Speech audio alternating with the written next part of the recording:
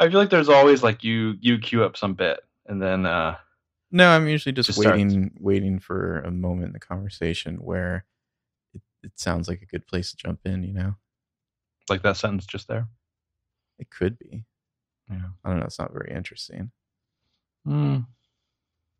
I mean, I feel like this whole bit has almost just become your resistance to the bit is the bit. That's about right. That's the bit. Mm.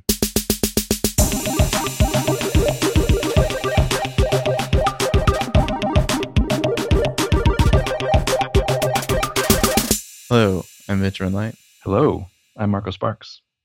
Welcome to Headcanon. This is episode 18 of a rebooted format. We have a lot to discuss in this episode, as it turns out. Mm-hmm. We're going to be talking about Taylor Swift's new video because somehow that became a thing for us. Then we're going to do a little bit on Lucy Hale's new show, Life Sentence. Our kind of big spotlight focus is going to be on the movie Hansel and Gretel Witch Hunters. And then if you stick around at the end, we're going to talk about Red Sparrow and Thoroughbreds with some spoilers. Light spoilers, I guess. I don't know. Red Sparrow's has a maybe what you call it a twist or something. I wouldn't really say so, but I don't know. Like if you really care. I don't know if you'd say they both have a twist. No. But it's like an twist. Yeah. I mean, I enjoyed Thoroughbreds. Red Sparrow was a movie that I saw. All right. Well, why don't you take it away with Taylor Swift's Delicate? So what was the deal? It's like they try to hype this as a big release yesterday. Like, oh shit, everyone countdown to the Delicate music video. It's drop. The American Movie Awards or Music Awards. I don't know. Some award show, I think, is when it premiered. Okay. I'm impervious to other big events that people were excited about. I only knew because she tweeted about it. Fall off me like rain. Mm-hmm. Yeah, so it's keeping up her theme of fame and celebrity and the perspective on her and about her. It's like this is an interesting video. I mean, it's like a light Spike Jonze video. It's like sure. Spike Jonze, a little less frantic, a little less choreography. The biggest thing, from the very beginning of the video that I enjoyed is that they perfectly capture the body language of the sycophantic interviewers on red carpets. Are you very familiar with the body language of those people? Well, I feel like I've seen, over the course of my life, I've seen enough little clips, whether longer or shorter or what have you, and just the little bounce people do, oh my God, so and so is approaching me. I can't wait to put a microphone in front of them. Yeah, I mean, I enjoyed this video. I don't know if I loved it, but it's maybe one of the better for me of the ones associated with this album. I mean, I thought this song was. I'm not into this type of music. It's just too overproduced, and there's all these auto-tune filters and shit like that on it. I don't know. I feel like she still needs to strip it down a little there. I mean, the video is stripped down, but the song still feels like it feels like this video she's trying to transition to kind of quote unquote old Taylor. She's trying to bring it back in a little, shift the narrative. But the song, I mean, it's a slower song, so it kind of matches that, but it's still of the vibe of a, look what you made me do, I feel like. Yeah, it's much more relaxed. It's the pace of the previous songs that have been singles, on Ludes, which obviously the Spike Jonze kind of crazy fucking dancing would not have fit this song. But little moments, I was watching the thing where she's in the bathroom mirror, making all the faces at herself, and it's literally the face that launched 1,000 GIFs on the internet there. I'm sure so many people are going to be using those as tweet responses at some point in their life. I kind of feel like Taylor has entered what I like to call the Hillary zone, where nothing she can do will ever not be picked apart. Yeah, she's portrayed in this video as oh, this is the normal Taylor. This is no one can see her. This is how she wants to act. And yet you could say, well, that's just the narrative that she's pushing. This is just the new Taylor 4.0 or whatever. People didn't like the previous incarnation, so she's just rebranding herself again. and trying to like recapture some of her goodwill that she lost. Plus, she also won the last election by 3 million votes. But I think the counter narrative to all those people who want to put her in the Hillary zone is maybe all of those iterations of her are all the same girl. Maybe sometimes she is a little crazy and back on her bullshit, and sometimes she is a little more chill and just plain fucking goofy. This does feel, to me at least, more genuine than like some of the like "look what you made me do" shtick. Mm-hmm. It's much simpler. There's only one concept here instead of like a bunch of different things all smashed together. But I don't know. She seems more comfortable doing this. Like even if it's just acting, her acting seems more natural here. Yeah. And like I said, I've enjoyed all the different iterations of her that she's pushed so far in this cycle. But I also like just like the idea that Taylor Swift's just a big fucking dork. Mm-hmm.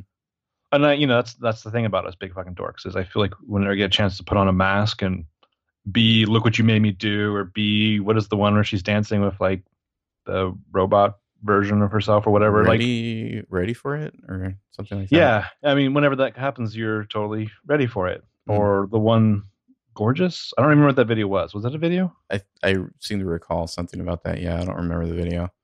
Do we podcast about this? How am I not myself? I don't know. But yeah, I mean, I wonder how many more singles are on this album. I wonder how many more videos there are. Please don't give us the one with like the fucking Ed Sheeran rap. Please don't do that. Yeah, no, thank you. I don't want to see anyone turn in like a proposal for that video or. Yeah. But I like to think the secret hidden meaning of this video is that she's passed like a magical note at the beginning. I like to think that's like laced with some sort of toxin, like when that like one random like woman killed Kim Jong Un's like half brother or something in a mall. Like I think she dies at the beginning of the video and she's a ghost for the rest of the video, and she's finally happy because she's dead. Well, but they can all see the ghost at the end in the bar. Can they? I don't know, but maybe there's just someone right behind her. Of all, maybe she's fooled herself. Like the sequence where she's like the random middle-aged Asian woman is smiling at her in the elevator, and she's like so overjoyed, and it's of course she's just like doing her makeup in the mirror. I love that, but like of all the things that make the most sense for her being a ghost, it's like dancing in a wet city street, barefoot. Come on, Taylor. That's her brand. That's like I'd rather be dead. No, that's like apparently like half her songs have like lyrics about dancing in the rain. That's like her thing. Okay. Mm-hmm. I watched some analysis videos of this video.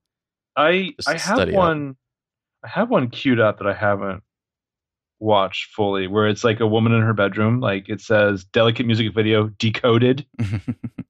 Yeah, I may have watched that one. Yeah. After this is over, I can't wait to dive into this. Also, if you've emailed us before explaining the, I feel like that video, like secrets of Taylor Swift, please do it again. That video was a little light. Not exactly a scholarly text. I think he could go deeper. So, but I mean, give this woman a break. She has a framed poster of Arrow on her wall. So, I wasn't going to mention it, but sure. Yeah.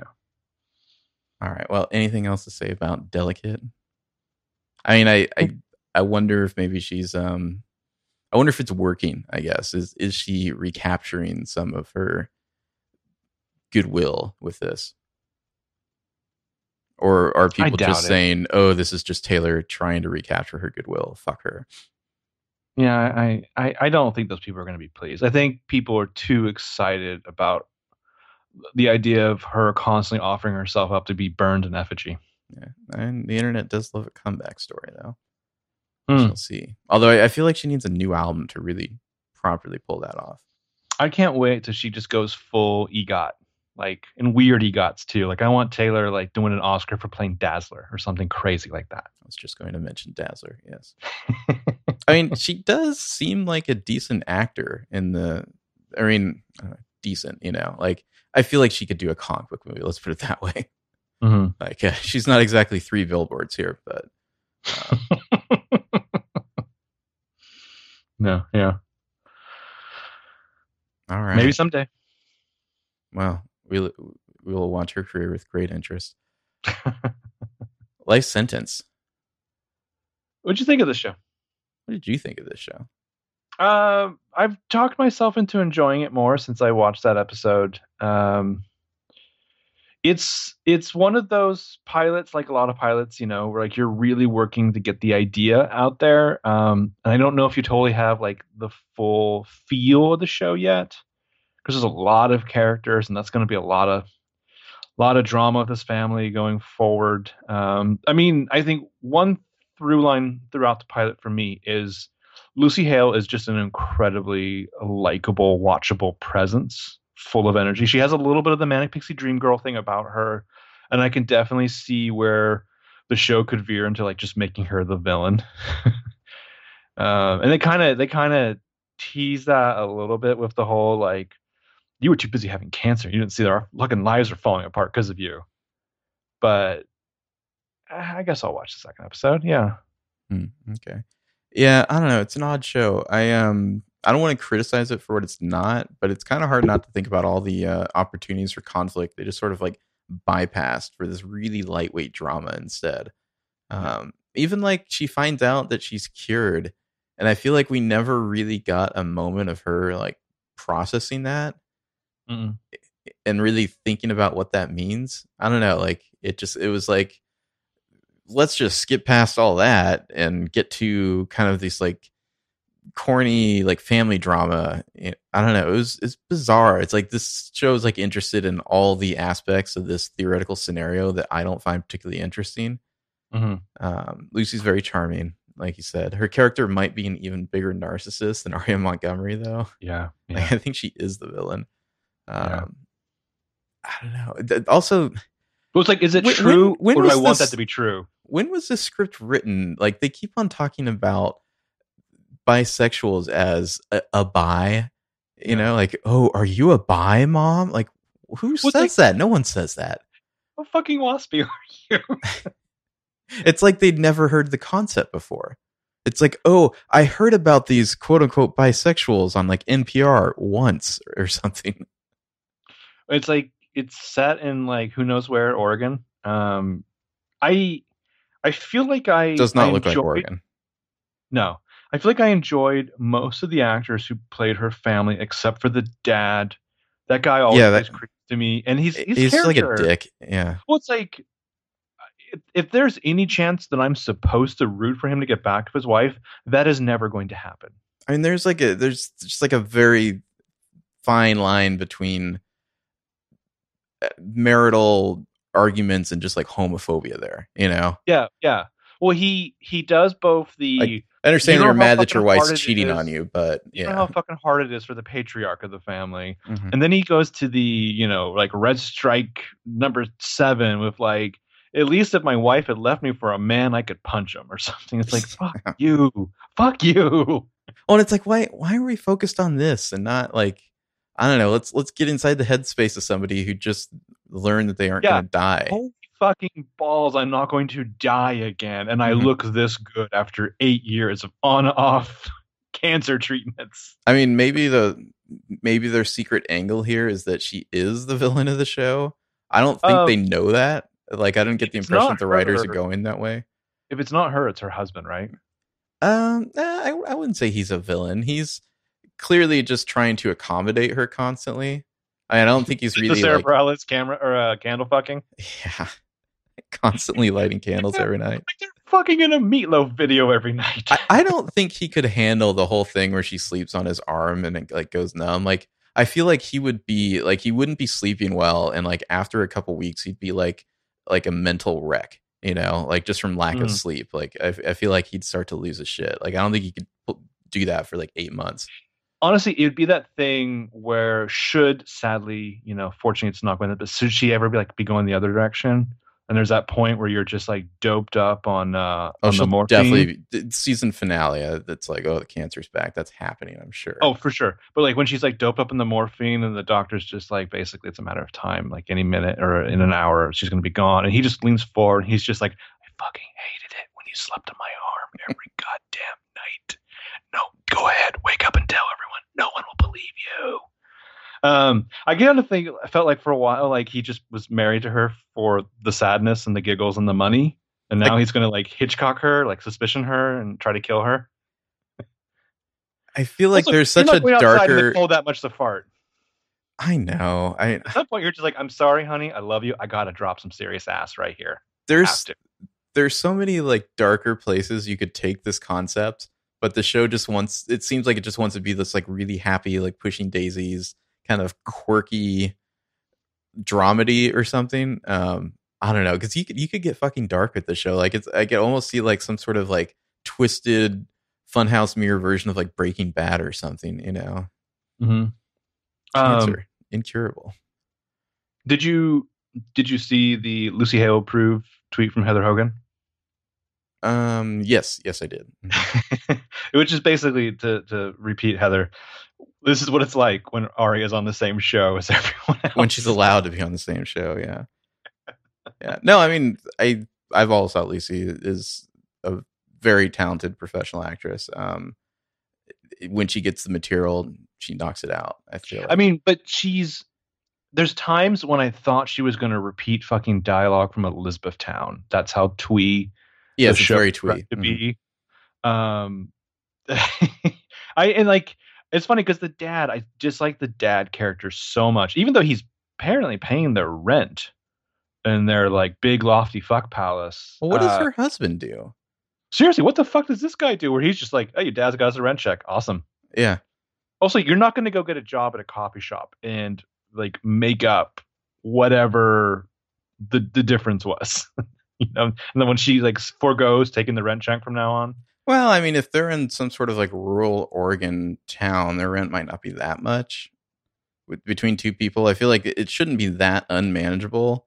Like everyone else in her family has a bunch of loans, probably, but she doesn't. So she's like, I've secretly got fantastic credit. Mm-hmm. Cancer will do that to you. But like the dad character is so unlikable that like other characters that I should have hated, like the brother, I found him to be fine. The guy was kind of like funny at times. I don't know if I cared for his whole storyline, but like he's just the guy like who lives at home and does he sell drugs? And then like falls ass backwards into sex. I think he's some sort of like low level dealer. He's just like banging MILFs at like kids soccer games or something. Yeah, it might be like confusing that with thoroughbreds or something, but yeah, I feel like he was some sort of low level dealer. Like selling Adderall or something. If R.I.P. Anton Yelchin had been her brother in this. Also, can I just say, Stella, I might have said this before on the podcast, but Stella is not a Lucy Hale name. That's not a name for a short person, I feel like. Stella is like a very tall woman. I don't feel like that's a good name for a character. And also, Life Sentence is a terrible name for the show. What Manic Pixie Dream Girl name would you give her character? I would do this. Because she's Lucy Hale and she's fairly well known as Lucy? being Lucy Hale. You call her Lucy. You change the name of the show. The show's now called Loose Ends. Because Luce is obviously a nickname for Lucy. Then it kind of gels a little, it's like these loose ends are the rest of her life now. Maybe it's because I'm a fucking child, but like loose ends just sounds dirty. Wow. What if it was just Lucy with an exclamation point? Like she's in a fucking sitcom. Nah. Is she such a big star for this? I mean, I know she is the star of Truth or Dare coming out in April. Are you going to see that? I don't really want to. I don't want to either. I'm not into those kind of movies. Yeah. It's just like how horrible can people be to each other? Unless I can go to the ticket office and be like, hello, I have Movie Pass. I would like to only watch the sequence in which Lucy Hale's like face inflates super wide during sex. No, thank you. Can you tell me when in the movie that is, please? I don't know. It just looks like torture porn, pretty much, Yeah. Well, anytime you have a character stand up on a table in front of other characters and then do a header face first into something, and we have to cut away and hear crack, and everyone goes, "Oh!" It looks like they're like, how can we make Final Destination but like more cruel and cheaper? Yeah, like in every way, cheaper. With like a mostly TV cast. Yeah. Anyways, anything else to say about Life Sentence? No, but I mean, like, would you say you're watching the next episode? Maybe. I don't know. I've actually been watching more TV lately, but for a while I've just been watching like one or two shows a week, if that. So I don't know if I'll really keep up with this. Are you doing all those comic book shows still? No, I stopped watching all those. I've been watching Agents of Shield, and I think that's pretty much it. So is that show ending this year? Probably, yeah. Mm. I think they're like writing it like it's the end. Mm. Okay. All right. Well, we're going to talk about Hansel and Gretel Witch Hunters now. Stick around if you want to hear about Red Sparrow and Thoroughbreds at the end. Hansel and Gretel Witch Hunters, a 2013 film, written and directed. A double threat there by this guy named Tommy Wirkola. I don't know how the fuck this guy got this job. I don't know how the fuck this guy got a budget of $50 million for this movie. Yeah, what'd you think? Well, I don't know if you saw like somewhere on the internet the anecdote, which was he came up with the idea for this in film school, and his film professor told him, "Shut your mouth and hold on to that idea until you're in front of a producer." How is this guy getting the chance to make movies? Is what I'd like to know. Yeah. I mean, his previous movie was something called like Dead Snow, which I think was like zombies in the snow. Oh, apparently there's an unrated cut of this. I guess I did not watch that. Maybe I don't I know. think I saw on Wikipedia. It's just like a little bit longer and like one or two maybe extra scenes. It's hard to tell because my running time with credits is like 1:38, which is the unrated cut. So maybe I don't know if they're including credits or not. Yeah. I don't know. I don't have much of an opening statement for this other than just like fucking what. I think that's my general attitude for this movie. Okay. Well, I mean, just say first of all, red flag is there's a fucking MTV Films logo at the beginning of this movie. MTV Films. So that speaks to the movie's schizophrenia. Yeah, I mean, and some movies have a sweet tooth. This movie has like a sweet fang. How can I put this? It's 1,000 times better than Bright. It definitely strives to capture that feeling of like John Carpenter, Sam Raimi, Peter Jackson. 1,000 times a zero is still zero, though. Yeah, true. But sometimes what you need to fight a bad witch like Xenia Onatopp is in a bro like Jeremy Renner with a gun and also Strawberry Fields. It was just a weird movie. It wasn't enough of the things it needed to be, both good or bad. I didn't hate this movie watching it. I mean, it was mildly enjoying, wouldn't you say? Enjoyable? Yeah. Did I say enjoying? I'm sorry. Enjoyable. It was mildly enjoyable. I'm very tired. It's mildly enjoyable. I can't imagine seeing this in theaters, though. I did. And I was like, well, that was a movie. Like, with friends, or what was the makeup of the theater? A lot of people? Do you remember any of that? It was just me. I don't think there were that many people in the theater. It was like a March movie. I don't know. I must have been bored. But I'm shocked it wasn't a January movie. I think originally it was, and then they delayed it. Or actually, maybe maybe I'm getting it wrong. I think it was supposed to come out in March, and then they delayed it to January. Let me check on that. The following Yeah, it was a January movie. Yeah. They delayed it, I think, because they thought, like, Renner's getting hot, Avengers, like, and they, like, filmed, like, an extra stinger to, like, make it seem like there would be, like, future movies or something. And then they just ended up dumping it. There's a couple of lies that we just perpetually tell ourselves. One of those lies is always going to be Jeremy Renner's getting hot. All right. Well, you want to do our top moments? I do have an honorable mention. Wow. I'm sure you don't. No, I'm not a lot of like. I don't know. I feel like I'm like kind of on an even keel for most of this movie. Like not a lot of very high highs or low lows.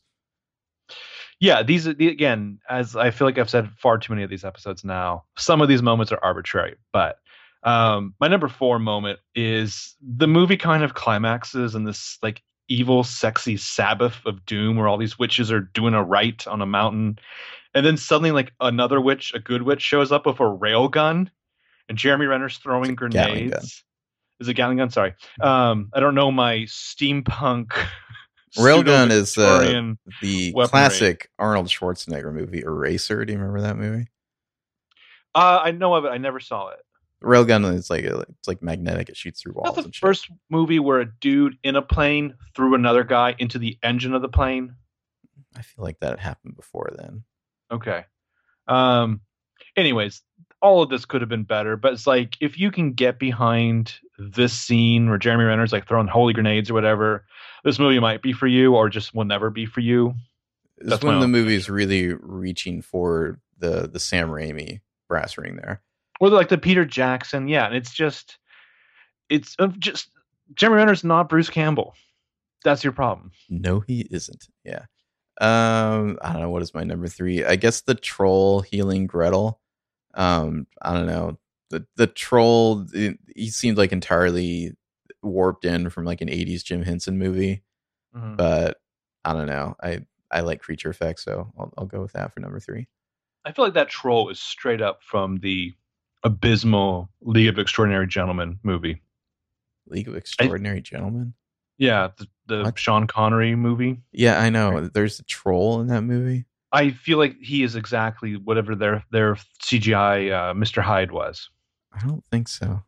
My number 3 moment is when they go back to the original witches, like the Candy Witches cabin again, Mm-hmm. and the lame person who's with Jeremy Renner is like, "Oh my god, is this?" And Jeremy Renner's just like, "Yeah, yeah, yeah. Whatever you do, don't eat the fucking candy." That line should have like just been amazing. And again, Jeremy Renner's very weird in this movie, Jeremy but Renner has a different idea of what movie he's in than everyone else, I think.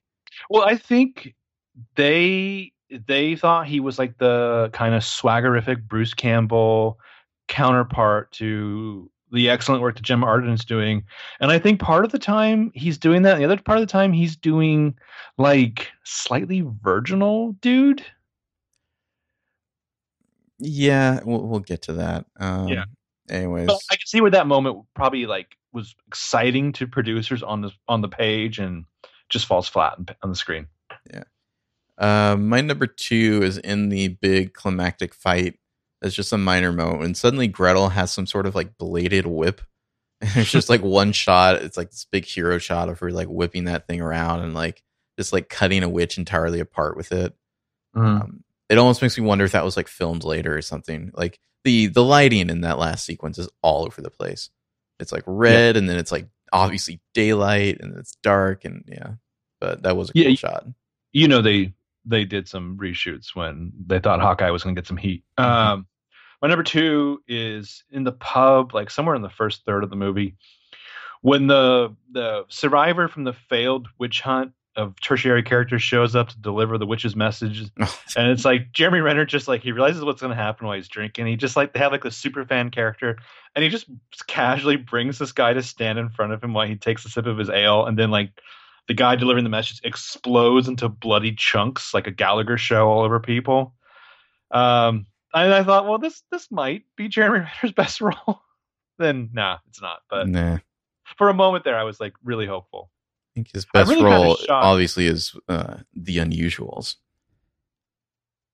I just saw something where some actor like that was on their filmography. They had been in that, and I was like, holy shit, how unusual. Yeah. I'm kind of shocked that 2 of my top moments feature Jeremy Renner. That seems weird. Anyways, What's your number 1? My number 1 is when Gretel says, "Let the girl go, or I'm going to blow your shirt's brains all over these fucking hillbillies." Yes, that's my number 1. Yeah. Yeah. Gretel, Jim Arterton thinks she's in like a Tarantino movie. I think she thinks she's in like a very schlocky Tarantino movie. I don't know what movie Jeremy Renner thinks he's in, but he thinks he's in a very different movie. Yeah, it's weird. Yeah. So Peter Stormare is about to like kill a woman that he's claimed as a witch in front of all the townspeople, and Gemma Arterton shows up to put like a crossbow up against the back of his head, and she says that. And then like I mean she's I would say generally a badass. I'm kind of surprised she didn't get more of those kind of roles. She gets like damseled like a couple times in this movie alone. She does. Like, yeah, he has to go save her, which is ridiculous because he's so inept compared to her. Mm-hmm. But then, like, it's like they want to give him a moment, and I wondered if this was a reshoot because he suddenly jumps in with, "If anyone harms this woman, you're gonna have me to deal with." I was like, "Who gives a fuck about you?" Yeah, I know. She's got like a multi-stacked like crossbow thing over there. Peter Stormare with a mustache just looks weird. Does anyone take him seriously anymore? I don't think so. Like, is he ever going to do a drama again? I mean, would you even buy that? I was never buying him to begin with, other than as Uli. I mean, yeah. What's his deal? He's a nihilist. Oh, that sounds exhausting. It's like he's the guy you call in for this movie, or it's like we need, in parentheses, a name for like the first 10 minutes of John Wick 2. I feel like they were like, we need like an Ian McShane. And they're like, yeah, he's not doing it. And they're like, he's not flying to whatever shitty part of Europe this is. Can we get Tom Selleck? No, he's definitely not doing it. And then like 5 more names down the list, it was Peter Stormare. Yeah. Well, Buscemi turned us down. So yeah, you're number 1 as well. Fucking hillbillies. Yeah. So any complaints? Again, this movie is not. It's not where it needs to be. I mean, I read on Wikipedia like, oh, it's a cult classic, and it's like, I guess. No, it isn't. Really low bar for. It would like to be, but it's not. No, the tone is all over the place in this movie, and it never commits to being like a comedy or like a horror movie. Like it seems like it wants to be a Sam Raimi movie, but it just doesn't have that sort of manic energy to get there. I could see it as a TV show, like a Starz TV show. I think that's just called Ash versus the Evil Dead. Yeah, maybe. Yeah. Another one of my complaints. There's a lot of problematic shit in this movie. I feel like you could really psychoanalyze the writer director of this movie. I think he might have some issues to deal with. I'll kind of get to more of that later. And then like I said, I feel like Renner and Arterton are both like woefully miscast for this movie. Neither of them, like they think they're both in different movies. I don't think either of them is really working that well with the material. I feel like, I mean, the script is a mess anyway, and the direction's bad. But I also feel like you need different actors to even try to pull off something like this, and these two are just not the actors to do it. You either need like Royal Shakespearean or just like hammy motherfuckers, and these guys are neither. No, I mean, and Renner is like, he's really positioning himself that his métier in the film world is like, he's not the sidekick, he's like the guy next to the sidekick, you know? He's like, I feel like if you were to recast just one role in like the Ocean's 11 movies, he would be Matt Damon. Yeah, maybe, although like with less charisma, I guess. I don't know. Renner is a weird actor. Like, it's somehow fitting that he's Hawkeye just because Hawkeye sucks so much. That of course you'd get somebody like Renner to play him, but like his like good roles or stuff like The Town or what's the movie that won the Oscar, The Hurt Locker, like that is kind of like his wheelhouse. I think he's playing like his natural weird self. Yeah, these kind of like combustible, internally conflicted people. This character he's playing here, like I don't think he even knows what he's doing. Right. All right. Well, anyways, let's do a little general discussion for this movie. MTV Films, like you said, that is just a hallmark of what a weird jumble this movie is. It's like Paramount and MTV Films. What was their first movie? Was that Joe's Apartment? Probably, yeah. I'm shocked it wasn't Jerry O'Connell instead of Jeremy Renner. Yeah, really. Though there's a lot of just like people's faces being like dirty and like covered in blood and shit in this movie. Yeah. Especially their mouths. I feel like you could maybe psychoanalyze the director just on that alone. Yeah, I mean, I get that. I tried to watch the new It over the weekend as well. Oh, really? And I mean, I turned it off halfway through, but like when the girl who's like, I think the best part of the movie, when like all the blood is like spewing out of the sink. It's a metaphor. That was one of those. Yeah, I know. But I was like, for the love of God, please close your mouth. You're just getting blood and hair in your mouth. Please, good God. Fuck. Yeah, so also speaking of logos, after MTV Films, we get the Gary Sanchez film logo, which is just a revolver, some tea being poured. That's like the most random production studio logo I've ever seen. It's like a revolver set on a white table, and then a cup of tea or coffee is poured. It's like what the fuck does that mean? The rest of the movie, yeah. And then you get the montage of headlines as exposition, which I think isn't necessarily always the sign of hackery, but I think often is. Isn't that after Harry Potter. The cold open? Yeah. Yeah, it's after the cold open. I just had to write it down. This is like the first real note in my notes. The frosting roofing on It's the candy gross. witches looks like old cum. Okay. I wasn't Like, going to say it, but do you remember the Reddit story about Sure. the cum box? How could I That is forget? this woman's shack. Oh, I can't wait This to put candy cum does box in not the show look notes. appetizing. Like, No, I think they wanted it to be gross. like this very gothic and creepy gingerbread house or whatever. Yeah, it's Definitely and I built a lot of guess- fucking sense for this movie. Yeah, they did. Well, I mean, it's Europe, so I bet it was like dirt fucking cheap, like the really like poor parts of Europe. It's Europe, but everyone has an American accent for some reason. Even Jim Arterton, who's English. I'm sure some of these actors are dubbed. The only one who has an accent of any sort that I noticed was I think it's Mina is the character's name, the Good Witch. Mm-hmm. She's like the only one who has anything approaching an accent. It's very strange. Like, what the fuck is the setting for this movie? I think it's supposed to be in Europe, isn't it? Yeah, I think it's supposed to be like kind of Germany. Yeah, it's sort of like Germany, like when it was still like a collection of like kingdoms and little fiefdoms and whatnot, but they all have guns. Like, anachronistic, weird steampunk guns. Yeah.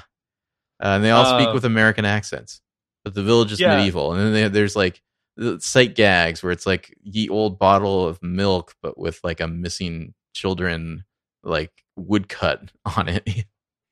Oh, it's like the highest production value. It's like a Sci-Fi Channel Saturday night movie. Another line that I didn't know I had before that something that's just weird that freaks me out is like turning old candy into architecture. So like, I don't need an edible McMansion that's going to give me a cavity. I just found everything about that witch's shack to be gross. And it was like really overdone. Like, it was cut weird too. It's like she'd like loom up and go like rah, and then like cut to them in cages later. And then we get the really weird shit where the witch has this overwhelming desire to get the boy to eat and is like threatening his sister's life if he doesn't like consume mass amounts of candy, which gives him diabetes later.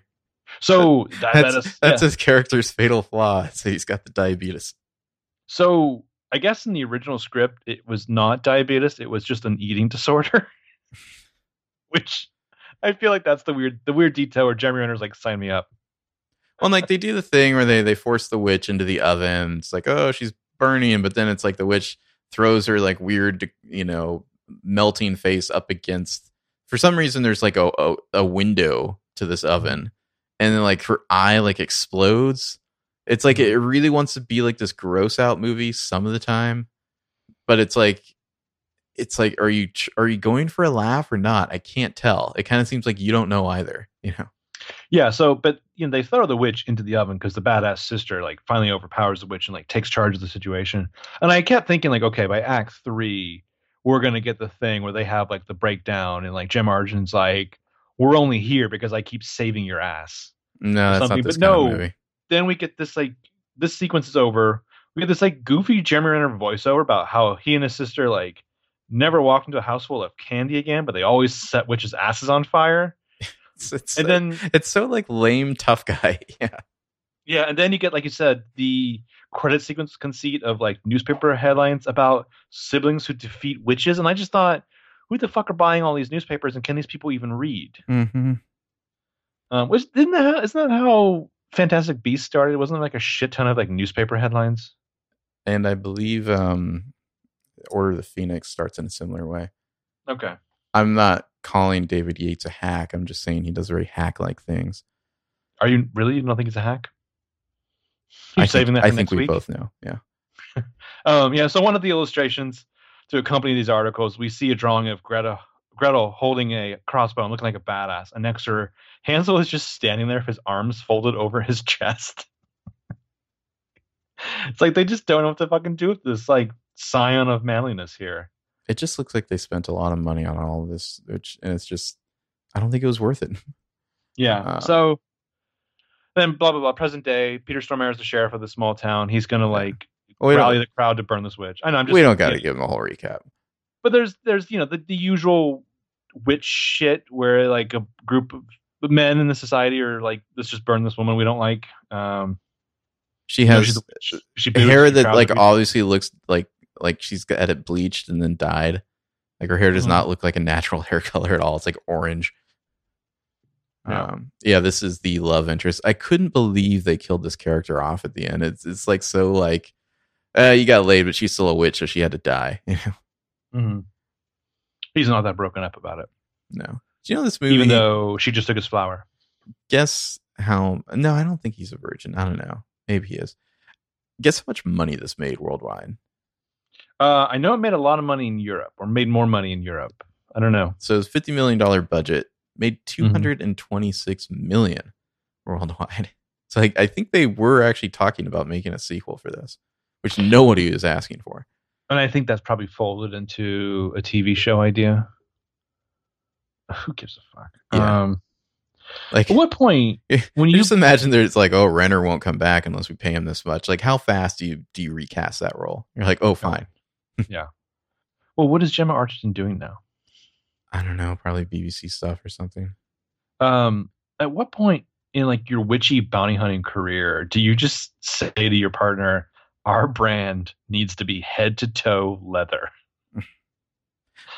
Their outfits, yeah, they're something. They're everything's very stylized. I'm not a big fan of Gretel's outfits.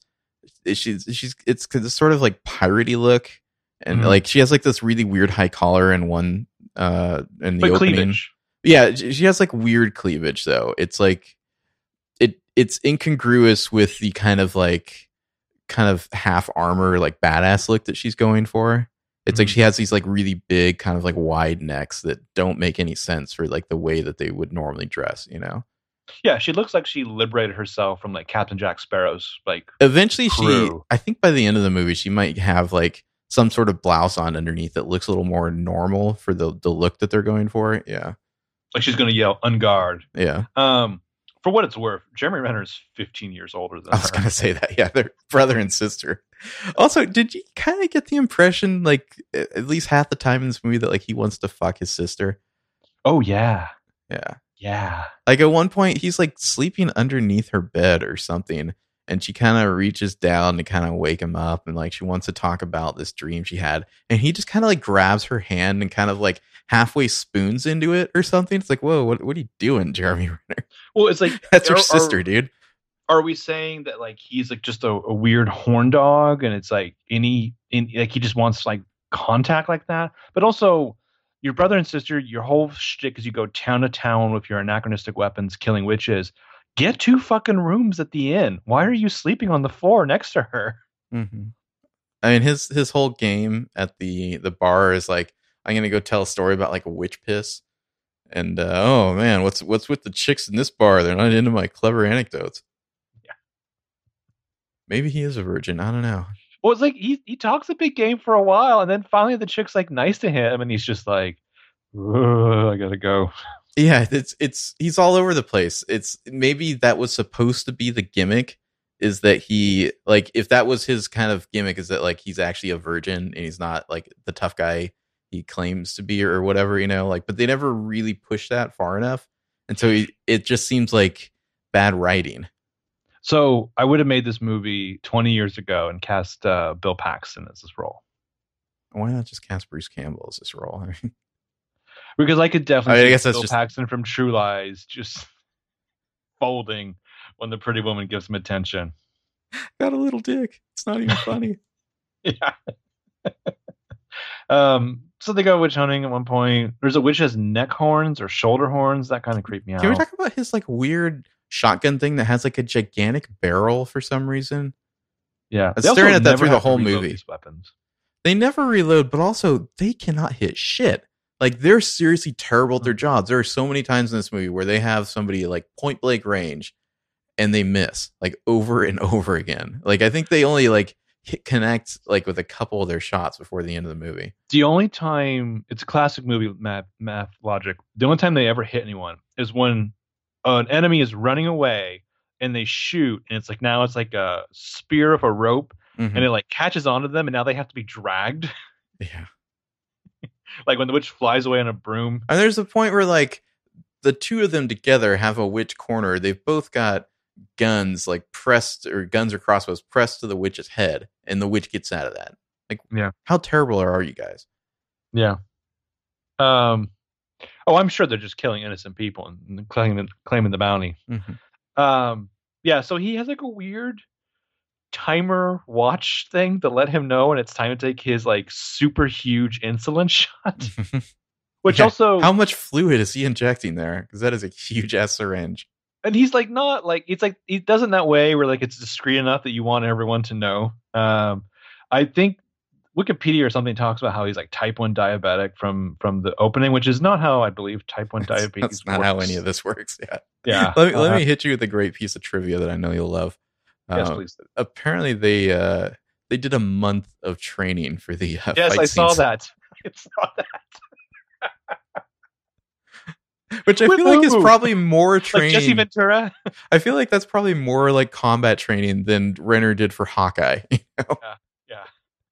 Like I'm pretty sure I've seen videos like dissecting his like bow work, his archery in the Avengers movies, and it's like no, he's not even trying. Right. But apparently he did a fucking month of like training for the fight scenes. Him and Jim Arden, which just reminds me of one of the most hilarious details about Kill Bill is that Tarantino took a year off to write the fight scenes. Mm-hmm. That was one of my favorite like text memes for so long. That and we got to bring that back. Commissioner Gordon has a beer and cheats on his wife. I think we got to bring back the taking a year off to write the fight scenes, which is what we'll be doing soon. That's yeah. That's if you're wondering what trouble is, that's what happened. We had to take a year off to write the fight scenes. It's all choreography. There's so much choreography. It's write fight scenes. There's one moment in this where I thought a dude was peeing into a water bowl and then like sliding it over to a dog. It sure looked like he was. I was like, oh shit, it's that kind of movie. Nope, it's not. Stormare like wears this goofy thing over his broken nose for a while. For like reminded me a good chunk of the movie, yeah. Well, for like a day, and then like the next day doesn't have it anymore. But it reminded me of the shit you'd see like Perot wearing in the movies to protect his fabulous mustaches. Or like a fake nose. Like if he'd gotten like the pox or something and his nose fell off and he had to wear syphilis, yeah. The what do they call that? Is it the French pox? I'm trying to remember. What do they? It was always like they always name it after the other country, but yeah, I think it was like the French pox. Oh, there's our third member of our team. Mm-hmm. So at one point, Sheriff Peter Stormare sends like these like 4 jackasses out into like witch country at night to like hunt down witches and like show up Hansel and Gretel. This scene is just so asinine. Like they're lighting a campfire to cook. There's no guards or sentries set up. Those dumb assholes do not get off a single shot, despite the fact that they all are holding guns pointed at the witch. Yeah. It's like they just stand there and get killed. Well, it's like and I'm watching the scene and like Famke Janssen shows up and I'm like, I haven't seen you in a movie in forever. She's in the Wolverine. Is she in the Wolverine? Yeah. The second one? Jean Grey. Yeah. I haven't seen the Wolverine in a while. She's she appears in his dreams. All of our dreams. Yeah. She's like, hi, remember me from that episode of Star Trek Next Generation and all those movies. Yeah, so there's a scene where a dude gets like all these like tree branches, grab all of his limbs and then like rip them off, including his head. It's that kind of movie.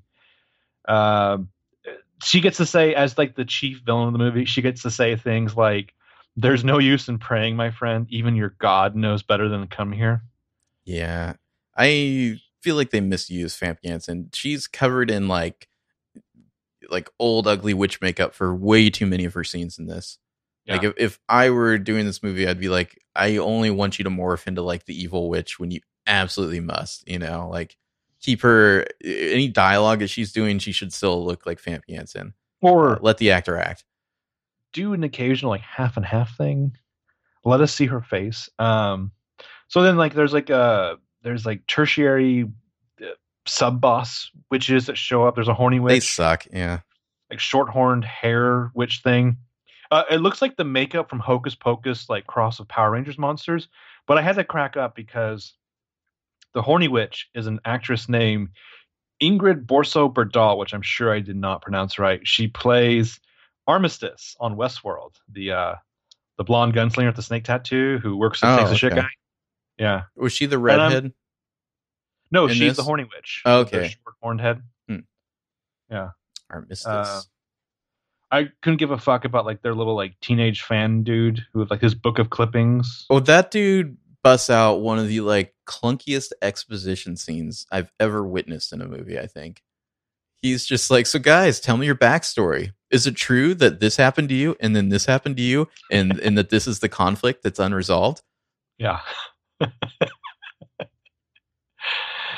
And then Yeah, later on, he's like, Gretel, I don't know, gets knocked out or something, and he's like speared her away from like the angry townspeople, and he's like wiping her face, and then he's like gotta start like wiping her cleavage. Like, what the fuck am I she's watching? Unconscious. Yeah.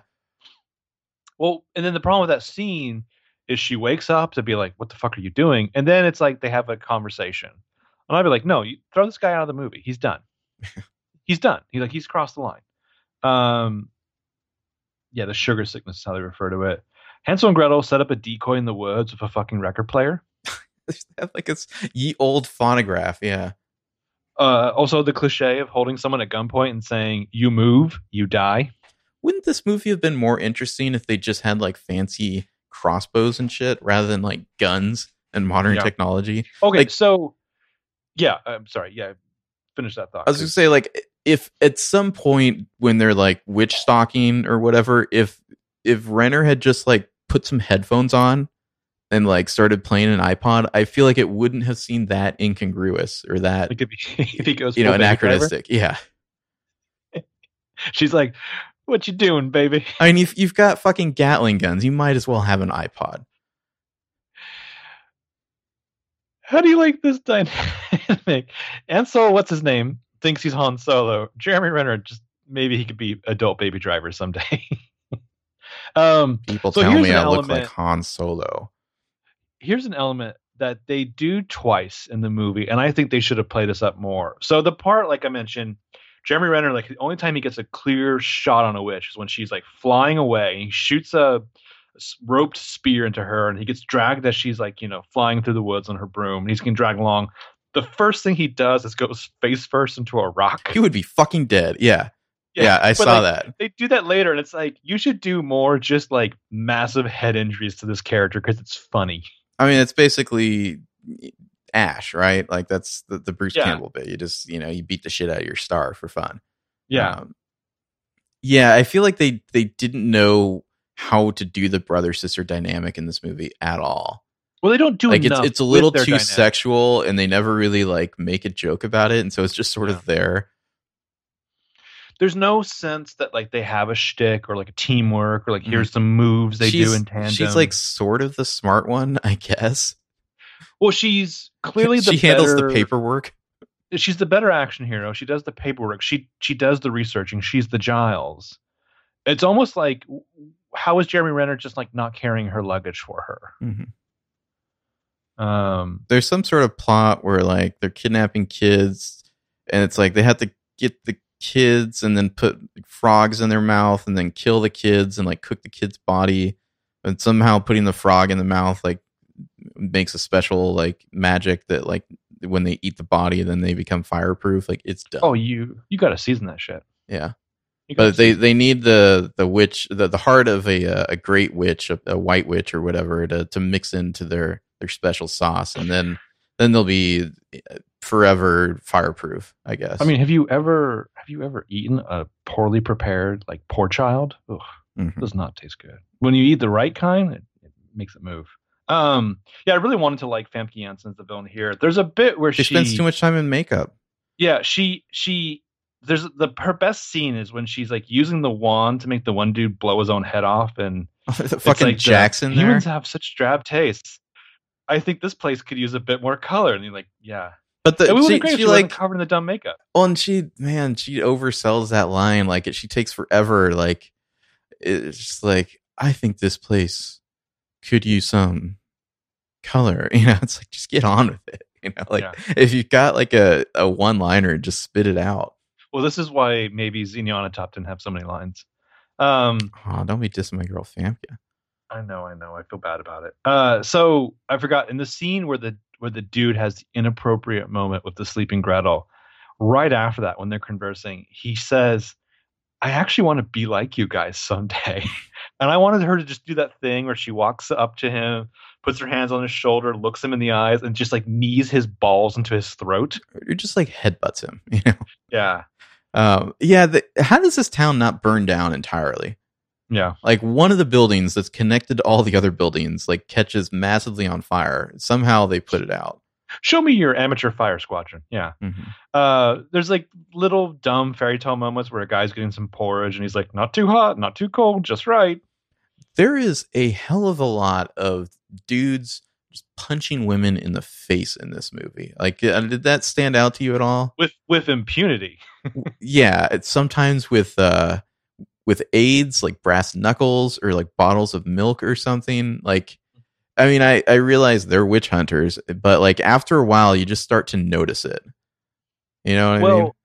I think the thing to do with that is, unfortunately, if your whole shtick is witches, whatever you want to call it, you're basically committing violence against women. So, like, at least do the Buffy thing, where it's like we also fight demons, which are mostly men or something. It just, I don't know, it stood out to me just how much women getting punched in the face there is in this movie. There's like a lot. It's like a little Suicide Squad-y. Yeah. So there's witches. Way more than Suicide Squad-y, I would say. Yeah, there's witches, there's grand witches, which then, of course, I'm the guy who's like, well, how do you get a fucking promotion in the witch community? I know. They're wands. It seems like it's more like culinary based. Like I'm putting the right frog. Well, they've got wands, and every time they use the wand, there's like this really cheesy like CGI color to show whatever they're doing. They don't seem to do a whole lot of magic other than like moving stuff. Like she does the one like curse where like the guy explodes, right? And she can like command, I don't know, like the tree to come to life to rip that one guy apart. But like other than that, not a ton of what you like would think of as magic. That fireball. Town and catch on fire. There's a moment where Gretel has a dream about their mom, which I want to say this exact pseudo plot line is stolen from like the Tim Burton Sleepy Hollow. Kind of. Yeah. I mean, it's like it's incredibly obvious that their mom was a good witch. Yeah. There's like clunky dialogue left and right about like, oh, why doesn't magic affect you guys? Yeah. So the sexy lady from the beginning convinces Hansel to get naked in like the healing waters pond of her. It's random nudity. Well, yeah, random nudity. It's like there's like a porno willingness to her.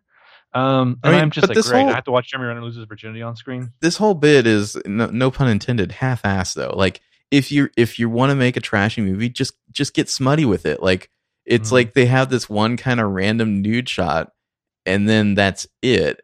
And it's like, what do you think you're doing, movie? Like, I don't know. What kind of smutty? Like if I was a producer and I just sent you back the script of a note, it was like, give me smut. What would you write?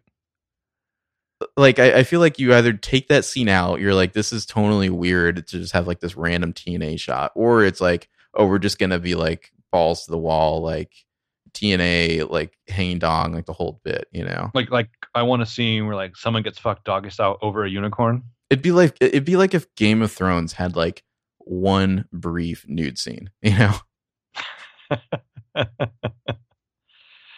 Yeah. Yeah. So Peter Stormare, this will reflect my power rankings. I actually like him better than Famke Janssen for what he gets to do, the fun he gets to have. His nose heals pretty quickly. He catches up with them. I think it's Gretel, and he says something to her like, "This time I'm going to do the talking, and you're going to do the bleeding." It's like, that's funny, but also, ew. There's a whole sequence where we're cutting back and forth between Hansel getting fucked by this good witch in like a little healing spa, and Gretel just getting the shit beaten out of her over and over again. And then like, of course, it eventually goes to the she's about to get raped moment. As we like go back and forth, like Hansel's just like getting boned by this like hot babe who found him in the woods. And then Gretel's just getting her face punched repeatedly, and then she's about to get raped. And it's like, hey, director, I think you might have some issues with women to work out. Fortunately, the CGI troll dude does not like violence against women. Is that guy CGI? Do you think he's not?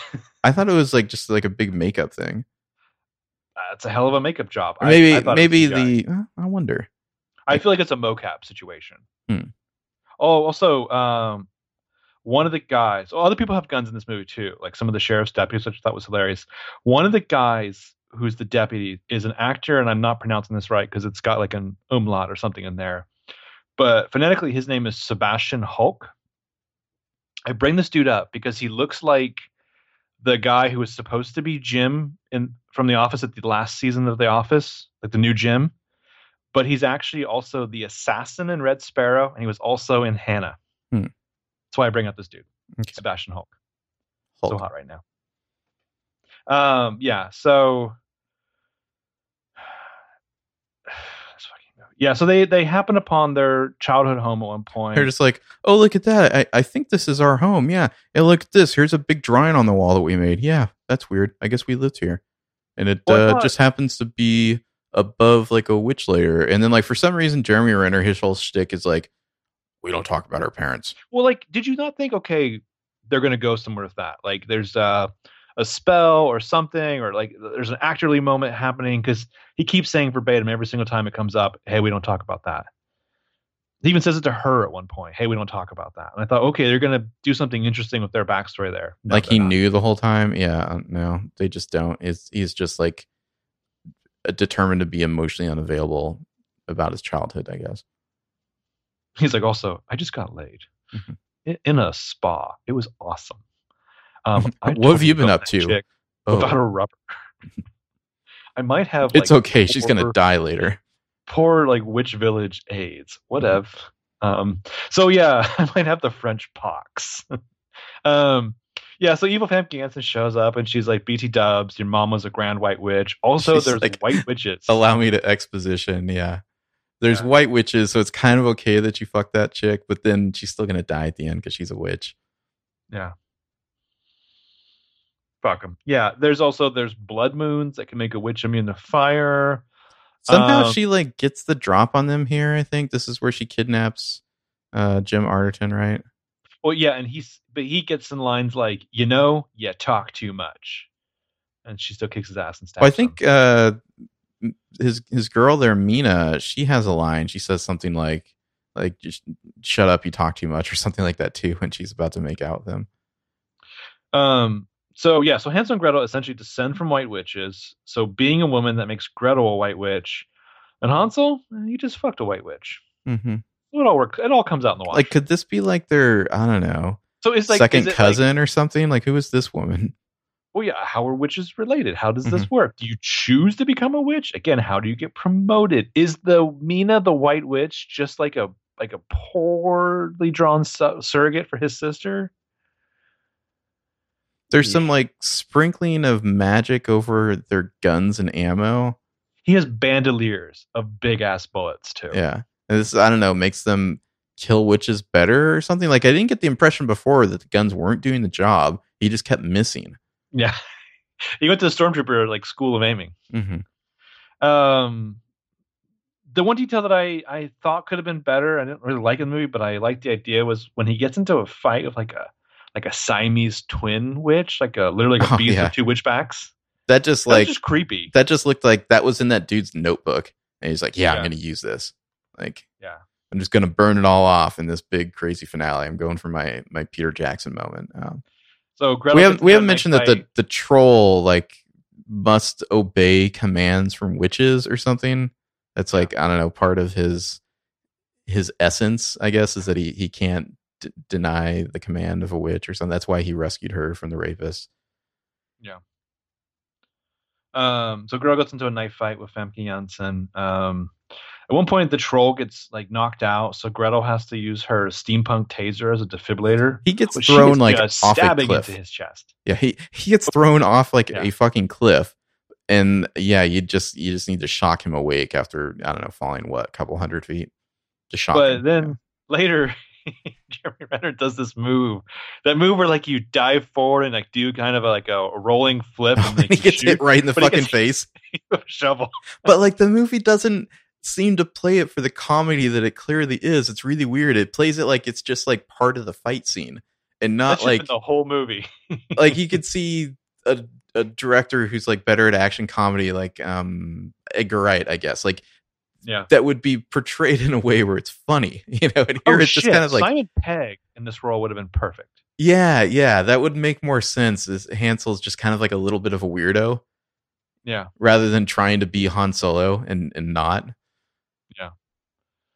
Not Han Solo, not Ethan Hunt. Yeah. So you get Simon Pegg as Hansel, you get Nick Frost as the troll, right? or as the sheriff.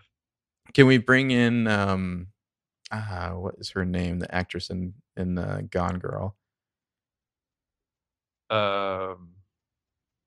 She was in The World's End. Miranda Frost. Miranda Frost? Yeah, that's not her name. No, that's who she was in the Bond movie. I can't remember her. Oh, she was in Bond. That's right. Yeah. So The Amazing Amy. Amazing Amy. Yeah, I'll get the name eventually. You know, Reese Witherspoon. That was the name. Movie. Clicky Clacky Keyboard. Mm-hmm. I'm looking. Rosamund Pike. Yeah, her as Gretel, maybe. I mean, okay, I don't dislike Gemma Arterton. I just feel like she is not right for this role. I don't dislike her as an actress. I don't think she's very good in this role. If you told me that their scenes were filmed like Arrested Development, like season 4, where like they never actually met, I would believe it. Yeah, so she catches up to them at the Candy Shack, and again, it's not terrible in the script, but here's what you should never have to write in a script: a character saying, "You got to be fucking kidding me," at a plot development. Mm-hmm. Yeah, it's a bad lampshade. And then Renner says things like, "Revenge won't change the past, but it sure as hell does feel good." I just still can't believe they killed off his witch girlfriend. That just seems so like, oh, we got to get rid of this character. Just like there's like a fifth wheel too many here, I don't remember how she dies. She just randomly gets stabbed by Famke Janssen when they go back to the gingerbread house. And she's like, "You're sacrificing yourself for a human, you dumb bitch." And then she stabs her. He couldn't like do some kind of like healing waters. Like, no, it's like you set up the healing water. There's like a wand that maybe Jim Arterton could have used to heal her, and instead she just has like this really weak death scene where she's just like, "There's one thing I want you to do: kill the bitch." Blah, Oof. I wonder if like there's something where it's like the healing waters only work if you seal it like a sexual act. Like you do not really want to swim in those waters. Mm-hmm. It's like a hot tub, like a hotel hot tub. It's just fluids, cooked like soup. Yeah, so we get more Jeremy Renner voiceover. Like, they know our story, our powers, what we can do, and they should fear us. Did yours have the whole like scene at the end where like there is somewhere in the desert? Yeah. Okay. Yeah, that was dumb. For those practicing the black arts, we're coming for you. Dead or alive, we'll take you down. Oh, the only interesting part, it's like straight up like Hulk moment from the Avengers when they're like, "Edward, you want to knock?" And he like punches in the door. Did you see who this desert witch, the sand witch, the sandwich is? I did not know. It's Joanna Wellick. Oh, is it? Interesting. Yeah. Okay. R.I.P. Yeah. Spoilers. And then the last line is, "Hate to break it to you, but it's not going to be an open casket." She shoots this chick in the face. Yeah. Okay. I think he could have worked on that one a little bit more. Yeah, so there's this weird animated stuff with like guns and magic wands during the credit, like this really goofy, stupid rock song. Yeah, it feels like a 90s movie in a lot of ways, Yeah. Anyway, make one change. Well, two things I would have first like considered is more dynamic between the brother and sister, like get into their adult interpersonal relationship. The other thing was play up Gretel not just as an action hero, but maybe more like a Sherlock Holmes type vibe. Make her brother like her sidekick. Yeah, I say it doesn't go far enough in any direction. Not that one direction is better than the other. It's a mess. Yeah, my thing. I don't know if you call this a single change, but like you got to commit to the joke. Like either you're making a serious movie or you're making a comedy. I don't think this guy has a skill to make an action comedy. Like you've got to go full on like jokes about the weird sexual tension between the brother and sister, like actual like good comedy one-liners, like consistent and not just like every once in a while. Like you just got to push it all the way. Like if that's the movie you're making, do it. Anyway, let's see our power rankings. You My all number right there? 10. Yeah, sorry, I was muting when I poured a drink. My number 10 would be the like super fan, who I guess name is Ben. Oh, okay. Yeah, that guy. Yeah. Yeah. My number 10 was the just the witch henchwomen. Women. All They're of them. they're pretty blah. Yeah. Okay. My number 9 is the witch henchwomen, including Joanna Wellick as the sandwich. I had Hansel and Gretel's parents at number 9. Hmm. They went down pretty easy. I guess. Like it's kind of Which is like, what no, exactly I won't happened protect to myself. the I'll just get mom? burned alive. She gets burnt. They catch her Does and she? burn her. Yeah. Okay. And they hang the dad. That's right. Well, it's like the dad's like one of those things where like we just see his like feet dangling, right? No, you see him get hung. Do you? Okay. Yeah, there's a whole bit. My number 8, I have Edward the Troll. Oh, okay. I had the mayor at number 8. The mayor, by the way, who just like randomly gets murdered by the sheriff halfway through the movie. He just gets like shot in the throat, and you're like, what? Okay. Yeah. I think you and I had the unrated cut because I want to say that I read that was in it. The actual killing of the mayor. Because it's like, I don't think it's in the theatrical cut. I could like, see that doesn't matter. not being there, and yeah, it doesn't make any difference to the plot, yeah. My number 7 is Mina, the White Witch, who I just found boring. I feel like she's telegraphed as the innocent-ish love interest from the very beginning, and there's just not a whole lot of character beyond that. Mm-hmm. Yeah, I had Jackson in number 7. He's like their helper guy who like seems competent until like suddenly he just like shoots himself and he blows his own head off with the shotgun. Oh, because the witch makes him. The witch makes him, yeah. But like, what a weird henchman. You're like, oh, we need like a tracker. How about this old fogey dude? Yeah. Who really likes their taser. Yeah. My number 6 is just the siblings like whole fucking look with the leather and the wacky weapons. That is not a power ranking. I had Ben at number 6. Just whatever, fine. I mean, he did, I guess, string up a whole bunch of like cable to like cut some fleeing witches into pieces with, so that was kind of cool. Number 5, I have the horny witch. Mostly, I think, because I just found out that she was the chick in Westworld. Yeah, just other character gross. I didn't like looking at her head. There's like the weird shot where suddenly she just like appears in extreme close up, like peering over a log at like a frog. Yeah. I had Muriel, Famke Janssen's evil, like the big bad witch at number 5.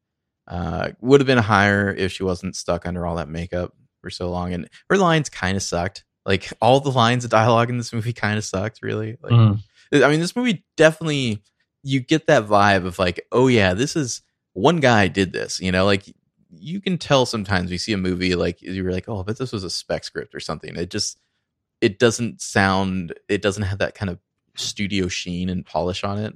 Like this is one of those movies where you're like, oh yeah, this is definitely the expression of one person. Yeah, sometimes movies die in like a death by committee. This one, death by single fanboy vision. My number 4 is Famke Janssen. Kind of like you said, this is like a legacy positioning. I wanted to like her more. I wanted this to be something good for her. 'Tis not. Yeah. Number 4, I had Hansel. I mean, honestly, I could have put him lower. I feel like he just sucked in this movie. You can put the troll super high, aren't you? Maybe. Okay. Number 3, I have Hansel. Yeah, I don't know. I mean, for all the reasons we've mentioned so far. Yeah, Simon Pegg. I'm just going to think about that from now on. Like, what? I think you were the one who shared the article with me years ago. Wasn't there a thing for a while, like after Renner had gotten divorced, it was like he and a buddy in between movies were just buying houses and like flipping them? He's a house flipper. He still does it, I think. Like, so they buy a house, him and the guy, like they sleep in the house while they're working on them, and they just fix sell it up. Yeah. Yeah, it's like one of those. I'm almost surprised I haven't talked him into like one of those kind of like was it HGTV? Like I think that's right, the channel. right. Yeah, where it's like because I know they have shows like that where it's just like, Fixer Uppers or whatever. Can you imagine you like answered the casting call for some kind of house fixing show, and then like Jeremy Renner's like the surprise thing, and you're like, "Who is this guy?" And they're like, "Well, don't you recognize our celebrity judge?" And you're like, "No, should I? Who is he? Well, they're like, Have you never seen the Avengers?" well, it's like, Yeah, we I've got seen the this, Avengers. I love him. Who's this guy? we got this great get. We got Renner. He wants to do the show. On the plus side, he's a big name. On the minus side, he's way less charismatic than like the random other people we normally have doing this. And the guy's like, "Oh, you were in the Avengers? Are you Quicksilver? Are you the Vision? I don't know what I'm looking at here." Are we at number 2? I think no. My number 3 is Mina. Okay. The love Cool. interest. I'm sure she was useful, and then she died. Yeah. Useful to Jeremy Renner. My number 2 is Peter Stormare as the sheriff. Wow. I know, but I feel like Wow. here's a perfect combination of a sleazy actor and a sleazy role in this movie. It's like one of the few things where it's like, for what this role is, you have found the right actor. Yeah, I was not buying what he was selling the way you were. I don't know if I was like enjoying it, but when people find their destiny, I can at least admire that. Yeah, I had Gretel at number 2. You're going to troll away at number 1. She's doing the best of all the actors, I guess, with the material. It's not great, and I still don't think she's like right for the role, but she's doing what she can. High praise. That's why she's my number 1. I found her to be the one thing that like saved parts of this movie. Wasted, I think, in other parts. I could see her falling into like some kind of action ensemble based on this, but yeah, I don't know. It's not hard for an actor like her to shine in a movie like this. Well, at number 1, I had Edward the Troll. In your fucking face. I don't know. When he was on screen, I could just pretend I was watching like Labyrinth, I guess. You picked that because it is bitter and it is your heart. I understand. Would you recommend this movie? Probably not. It's like, I want to be able to recommend it. It's like, oh yeah, get drunk and watch this. It's hilarious, but it's really not. It just fails at even being a so bad it's good kind of movie. Yeah. Well, I think it's telling that this movie doesn't even make the cut for like a CinemaSins video. Yeah, it's just such a failure on every level. I don't know how this guy got $50 million to make this movie. It's kind of mind-boggling. Anyway, that was Hansel and Gretel Witch Hunters. Look forward to the sequel. So we're going to talk about Red Sparrow. Hansel and Gretel Into Darkness. Yes. Red Sparrow and Thoroughbreds. Spoiler warning, I guess, from here on out. If you really want to see either of those movies, and I mean, I don't really think Thoroughbreds can be spoiled, but maybe. Anyway, spoiler warning. Red Sparrow. Yeah. What'd you think? What'd you think? I kind of gave some minor thoughts on this last week, right? Yeah, it was okay. Like, I see what they're going for. Is sort of like No Way Out situation where you don't really know whose side she's on because you see like what a precarious position she's in. But I think they tipped their hand a little bit early just with kind of how her character is treated. And also it's obvious that she's like cooking up some sort of secret plan of her own. I mean, well, yeah, when she's like grabbing glasses and stuff, all this stuff where it's like, what's she doing with the whole bank account thing, and that she had to like wait till they were closing to set up, and why'd she go back and check that guy's password? It's like, obviously she's up to something. So yeah, if you could call that a twist later on. And you knew for certain that Jeremy Irons was like the mole. As soon as he appeared on screen, and he's just like, who's that guy? And I'm like, that guy is you, obviously. You have not fooled me in the slightest, movie. Yeah. I mean, it's like for 20 seconds, I thought maybe it's, how do you pronounce his name? Ciarán Hinds. Is that right? Ciarán Hinds. Mm-hmm. Ciarán Hinds. For maybe a full minute, I thought it might actually be the uncle. I wasn't even thinking about that there would be a secret identity until they were like the big heads of intelligence were like looking at the footage, and Jeremy Irons is like, the question is, who's that guy? And I'm like, oh, it's you, obviously. Yeah. Which, it's kind of funny. So I watched this movie last week before, and I was like, oh wow, I haven't seen Kieran Hines in forever. I forgot he was on Game of Thrones. And then the other night I went to go see like the movie broadcast version of like Benedict Cumberbatch's Hamlet, in which Kieran Hines plays Claudius. And I said to myself, I haven't seen Kieran Hines in forever. Just saw him the week before. It's I walked, so both these movies, I can say I walked out of the theater and I heard like other people's reactions. And walking out of Red Sparrow, a lot of people were like, oh shit, she is such a great actress. And I was like, well, this is maybe not displaying that range. Did you have a problem with the accents? Not so much. The only thing with this movie and the accents and everything is you just have to accept that at times, even though it's all in English, that some of it's supposed to be in Russian and some of it's supposed to be in English. I'm fine with that. I know I saw some reviews basically referencing the whole, moose and squirrel type of Russian accent, which I'm fine with. I don't know, the hokier the Russian accent, the better. Yeah. Yeah, there's probably more sexual violence in this movie than there needed to be. And yeah, sexual violence, gore, like the skinning. Ooh. I didn't have as big a problem with that. It just, I don't know, I felt like the sexual politics of this movie were kind of weird. She's sent to horror school, but like she never really participates in it. It's like the movie has to kind of keep her character, quote unquote, pure during all that. Like she even leaves school early, so she never really learns to be a sparrow. It's definitely counter to the advertisements where like I feel like the trailer made you think that she was like raised in horror school, like Black Widow horror school. She's there for like 3 months. And seemingly horror school consists entirely of like being made to do something sexually with somebody else that you don't want to do, but you can say no. Porn. Yeah. And watching porn. I wanted something where Charlotte Rampling, who is like one of my longtime movie crushes and is so wasted in this movie. I wanted something where she walked in when she does the weird power play on the guy who tries to rape her in the shower, and like he like can't get it up and like fuck her in front of the classroom or whatever. I wanted Charlotte Rampling to just walk up and be like, "You passed." Well, like is there nothing else? Like I know we see some people like jogging and we see like some people at a firing range in the background, but it sure doesn't seem like she's learning a whole lot about like tradecraft, like seemingly everybody else there is like from the military except for her. Yeah, I mean, and he couldn't really do like the 2 years later bit just because of the whole plot line with the mole and like needing to get back and like there's a reason they had to compress all that. What did you think of Joel Edgerton in this movie? Because so much hinges around him.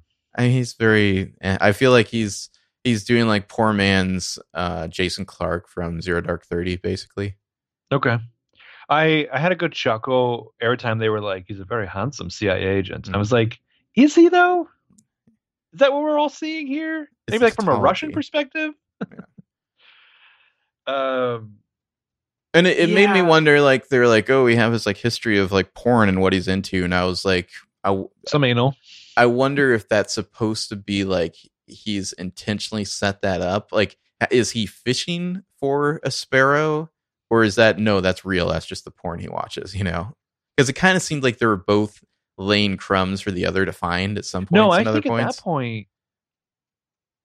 at that point, that's just the porn he watches. I guess, yeah. But it almost seemed like at times the movie wanted us to think they're being very clever and kind of leading people along intentionally. And at other times, not so much. The movie, he's back in Budapest, is it right? Yeah. Just hoping that his mole will like resurface and contact him. Mm-hmm. And then they're like, this guy's back here trying to meet the mole. Here's what the porn he's into. Go do your thing, Red Sparrow. And like, beyond just like the sexual training she seemingly gets, like presumably she's become some kind of like fuck ballerina. I wanted just like the basic training of like, here's how you walk down a street and like use natural landmarks to like keep an eye on a tail, or like the things that I think everyone thinks they could do, but they would fuck up royally. Well, he seems much better at tradecraft than her. Her whole thing is basically like should be right. She was running like a Xanatos gambit. Yeah. He should obviously be better than her, and she was just like playing the long game the whole time. Yeah. The actress who plays her roommate, who's like the other former Sparrow. Oh yeah. I have only ever seen this chick in roles of like a femme fatale, like an espionage esque movie. Plus, she's the chick who bets Saeed in The Economist. Oh, is she excellent? How'd you like Mary Louise Parker and run over by a fucking truck? That was a I was laugh just I was waiting for that expecting. to happen. Like it's the most telegraphed shot ever. It's like, oh, like a medium shot of somebody standing in the middle of the road. Wonder what's gonna I happen. never did you ever watch Weeds? I never watched Weeds, I but watched like 4 episodes of it, and I was like, I think I get it. I'm good. I don't need any more. I feel like Mary Louise Parker's probably a lot of fun in real life. Hmm. Yeah, I don't know. It was. I like the cat and mouse aspect of it, and I I I like the idea of two people trying to out like two spies who know the others are spies and still trying to outwit each other. Mm. I don't think the movie is quite as smart as it wanted to be. No, no. I mean, it wanted to be like again like a John le Carre novel, like the Russian House, but with like more sex and violence. Um, I was intrigued at first because the mom makes the comment that I never liked the way your uncle looked at you as a child. And then it was like nothing seemed super sexual about them for a while. And I thought, okay, that belies like a much more crueler, interesting kind of I think they malevolence. were just laying some tracks so that she can like pretend to quasi seduce him later while she's like planting evidence or Well, it's something. like I feel like that was like the final test. Like if you bite, I am going to, ruin you. Hmm. And he did bite, of course. But yeah, so I liked the ending. Yeah, it was a very long movie. It was not quite what I was expecting, but it wasn't bad. It just wasn't. It was not Black Widow, that's for sure. No, it Like wasn't this, Black Widow. this was not like the theoretical Black Widow movie that we want. Yeah, And which is good. They could still do a Black Widow movie. I don't think the Widow movie would be this, but it would be interesting to see a movie. Maybe Atomic Blonde is this. I haven't watched that about an actual Sparrow who's like not resisting the cause the whole time. Mm. You know, like someone who will do anything to get what they need. I mean, essentially, she's resisting her role the whole time in this. Yeah, yeah. Atomic Blonde is by no means an amazing movie, but I feel like it's more enjoyable than this in a certain Mhm. kind of way. Probably shorter, I'd imagine. It's shorter. I mean, you got to put up with a lot of James McAvoy doing a certain kind of character Mm. who gets on your nerves. Can I make a suggestion when we have a Black Widow movie where we like do like the origin story of Black Widow? Can we put Hawkeye in that, played by Simon Pegg? Okay. All right. Thoroughbreds. It feels right. Like there's a symmetry in talking about a witch movie and then also talking about something that features Anna Taylor-Joy. Mm-hmm. You saw The Witch, right? Yeah, you saw The I Witch. did, yeah. Yeah, you did. This Wouldst thou like to live deliciously? Did you like The Witch? I guess, yeah, it was fucking weird, but Okay. it was an experience, yeah. Yeah. Can I say this before I say anything else about Thoroughbreds? Please. I hated the soundtrack to this movie. I was just Okay. like took me out of the movie a lot, and like I feel like I would have enjoyed the movie much more if they'd like had a real composer. Mm. Like it's like fucking banging on the conga drum like randomly, like kind of like it's like jazzy like conga drum score. Just no, thank you. I'm done with that. There was some little flourishes on the soundtrack of like other instruments that I did enjoy of the original music. Um, yeah, it felt in a first film, and I think this is a pretty good first film for a director. That part seemed like one of the definitely more, I don't know, either amateurish or like the kitchen sink aspect to your first film. Yeah.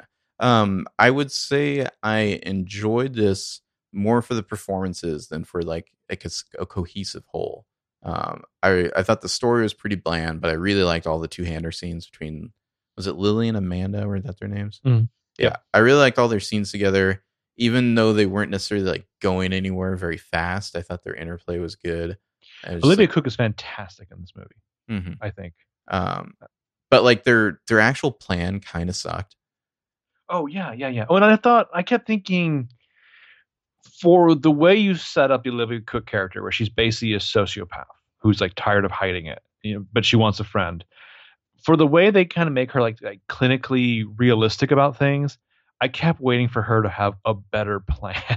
Yeah, yeah. It's like, come on, like that's the best you got. Even like later, the plan that Anya Taylor Joy enacts, would that work?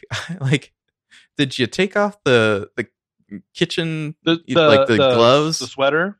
Well, you're covered in blood, and you've got like kitchen gloves on that are covered in blood. Like, that's a little weird if they find you What like that. what are you doing? Are you going like calling the cops and taking a shower, and then they're like, "Why is your hair wet?" Like, what are you Is also she? roofing Yeah, yourself I was gonna say, immediately? should she roofie herself too, and then claim the reverse, or So the trailer called it Heather's meets American it is Psycho. not at I feel all. like it's more like Heather's meets American Beauty, if I would anything. I would say this is not Heather's at all, not even a Um, little bit. I think the better, like, blog line would be like Team Sparia plans a fun murder and a series of Kubrickian long takes. I mean, I think the movie is. I don't know if you call this a twist necessarily, because I think they tipped their hand pretty early on it. But it's the basic conceit is like, oh, they're both sociopaths, but I don't think that's the thing. you don't think so? I don't think Anna Taylor Joy is a sociopath. Okay, interesting. That was my read. Is like they're both sociopaths, and she's the more dangerous one, essentially. But I feel like they tipped it pretty early on by like the second or third interaction that Anya Taylor Joy is also pretty nuts. I can't claim to be as well versed or as horny for like DSM uh, diagnoses, but I feel like one of them might be more of a psychopath. That is not no. Psychopath No, and sociopath are the same thing. are they really? Yeah, forget what BBC Sherlock Holmes tells you. It's the same thing. Okay. Um, I because she definitely feels an outpouring of emotion after committing the act and what she's putting her friend through, and then she gets over it obviously very quickly, or she gets over it at some point. No, I'd say it's unclear whether or not she's feeling that emotion for her friend or for herself. Well, she's feeling the emotion though, is the thing. Sociopaths can feel emotion. Hmm. Tell us about your emotions. Hmm. Yeah, I don't know. Like I said, I feel like it's either in their second or third scene together, it becomes clear that she's very willing to, like, it's clear that she has no moral center, I guess you'd say, that she's Yeah. willing to kill, which I don't know if they had maybe dragged that on a little bit longer, it would have been more interesting. I mean, Olivia Cook basically makes a comment to talking about the idea of evil. So she obviously believes in a certain level, right and wrong, even if it's not like the Like, same definition as the rest of us I guess have. I kind of would have been into the idea of this movie if it played out where it seemed like, I believe it's Amanda as Olivia Cook's character, if she was sort of like slowly, if it seemed like she was slowly seducing Lily around to her ideas, and it's like it was actually a double blind, like she was being manipulated the whole time by Lily. Mm-hmm.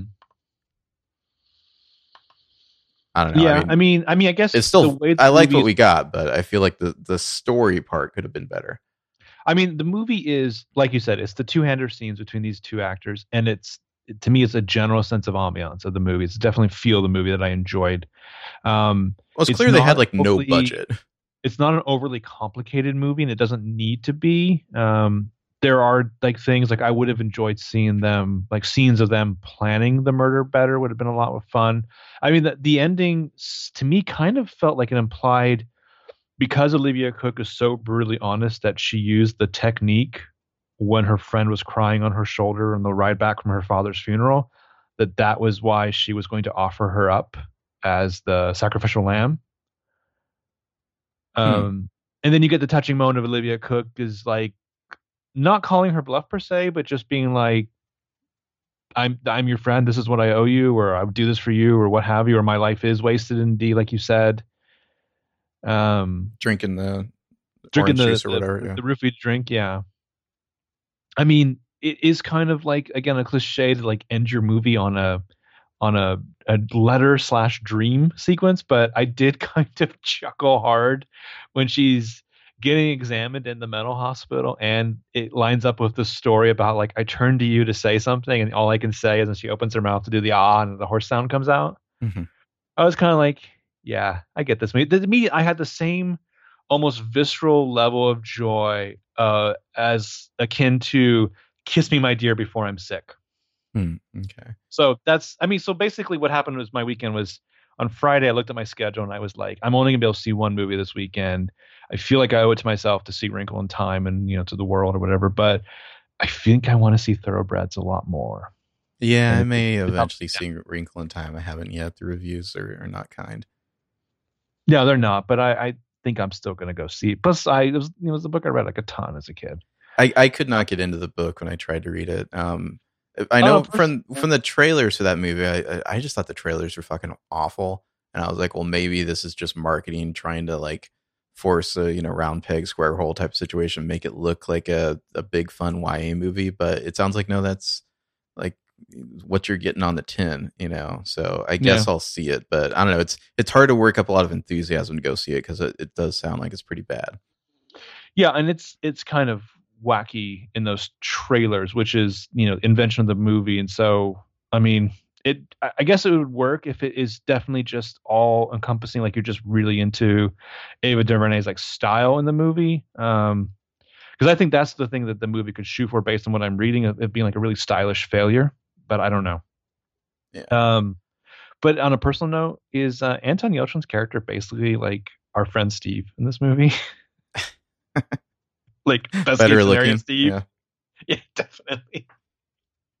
Yeah, that was just like a weird sort of go nowhere thing. His character got a little too preachy at times. Like, I don't know, like not the greatest scenes with him. I mean, he was good as the character, but those scenes stood out to me. Like when he's just like, I'm gonna be living in mansions too, and I don't know, he just seemed like an idiot. Well, at some point you have to realize this character is not who he claims to be. Yeah. In the most banal sense. Her stepdad was definitely a fucking asshole. Oh, he was creepy. And it was interesting because it wasn't, like a lot of movies, it wasn't necessarily sexual. Yeah. It was just like, I think it's like he's just like an authoritarian prick. Well, it's like maybe he gets this character before the rest of us do. Mm-hmm. Mm-hmm. And it was effective, just the sound of like the rowing machine as building up that ominous dread. And I kind of like, I think you kept expecting like you're going to go upstairs and it's going to be something just hideous, that sound. But like smartly, they never really show you. Yeah. Oh, I mean, I definitely got the sense that like they had almost no budget when making this movie. Yeah. Yeah. But they made it work for the most part, I'd say. Which, I mean, what do you do when you have no budget? It's your first movie. You have your cinematographer. You just say, take some chances, do some style.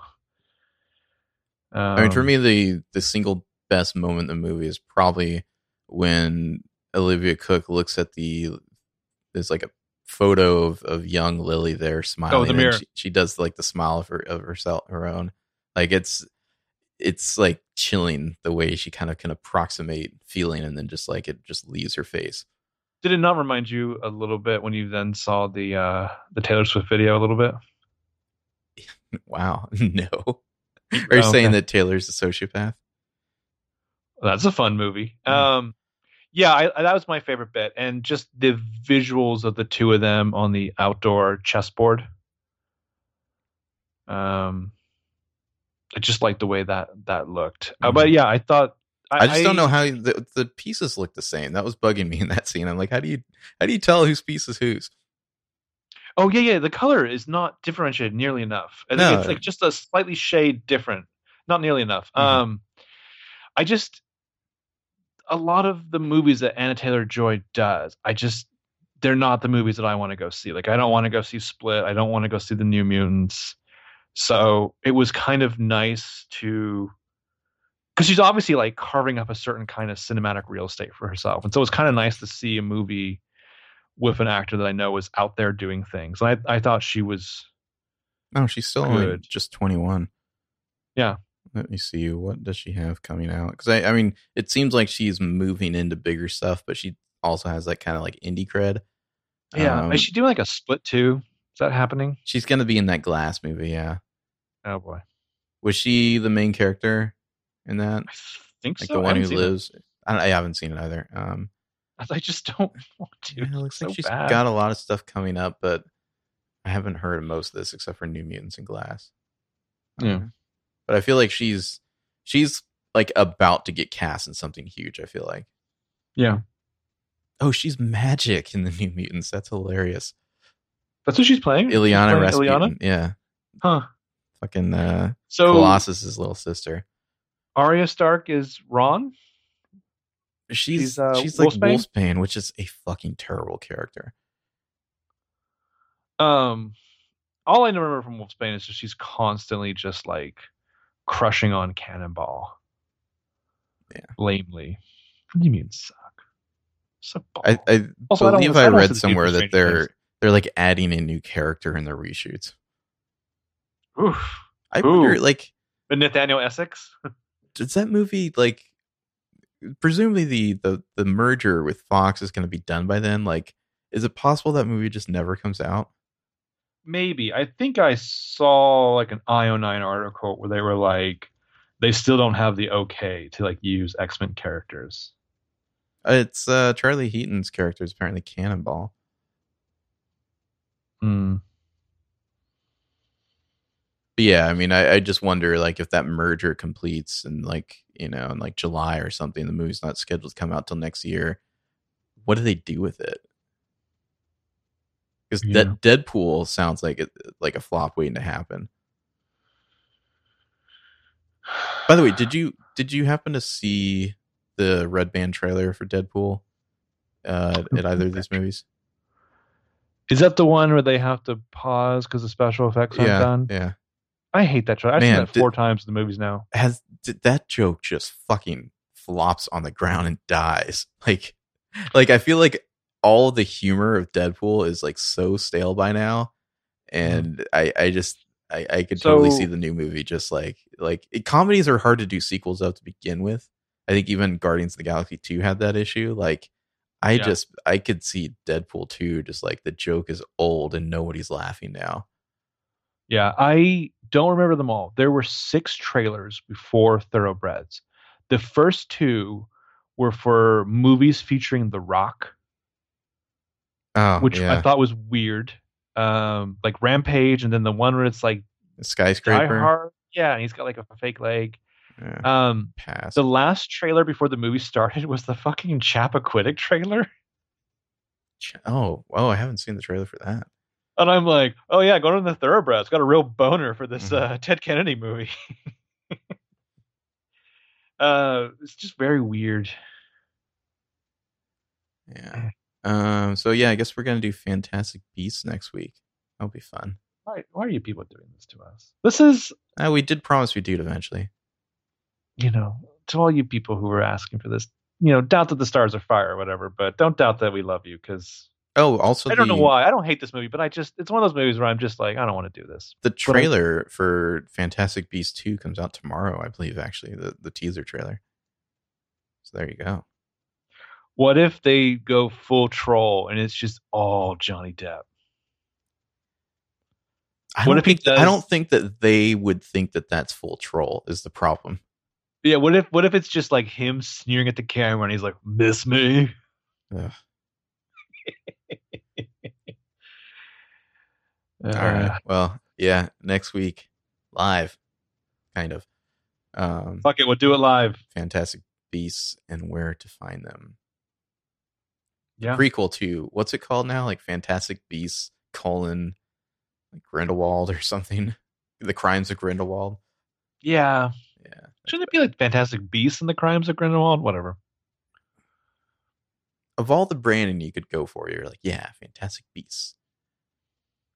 Well, it's like, to me, that implies that the main character, whose name I've already forgotten, is like going to be wacky adventures with like his beasts, and like they're always going to be integral, like saving the day. I can't prove it, but I feel confident that what happened was she had a Fantastic Beasts movie idea, and then like halfway through they were like, we want Grindelwald prequels, and so it just kind of like got crowbarred into what they were already doing, what they'd already announced. Yeah. Oh, also, I want to apologize. I've been saying Anna Taylor-Joy. It's Anya Taylor-Joy. Yeah. Anyway, till next time. Toodaloo. Peace be with you.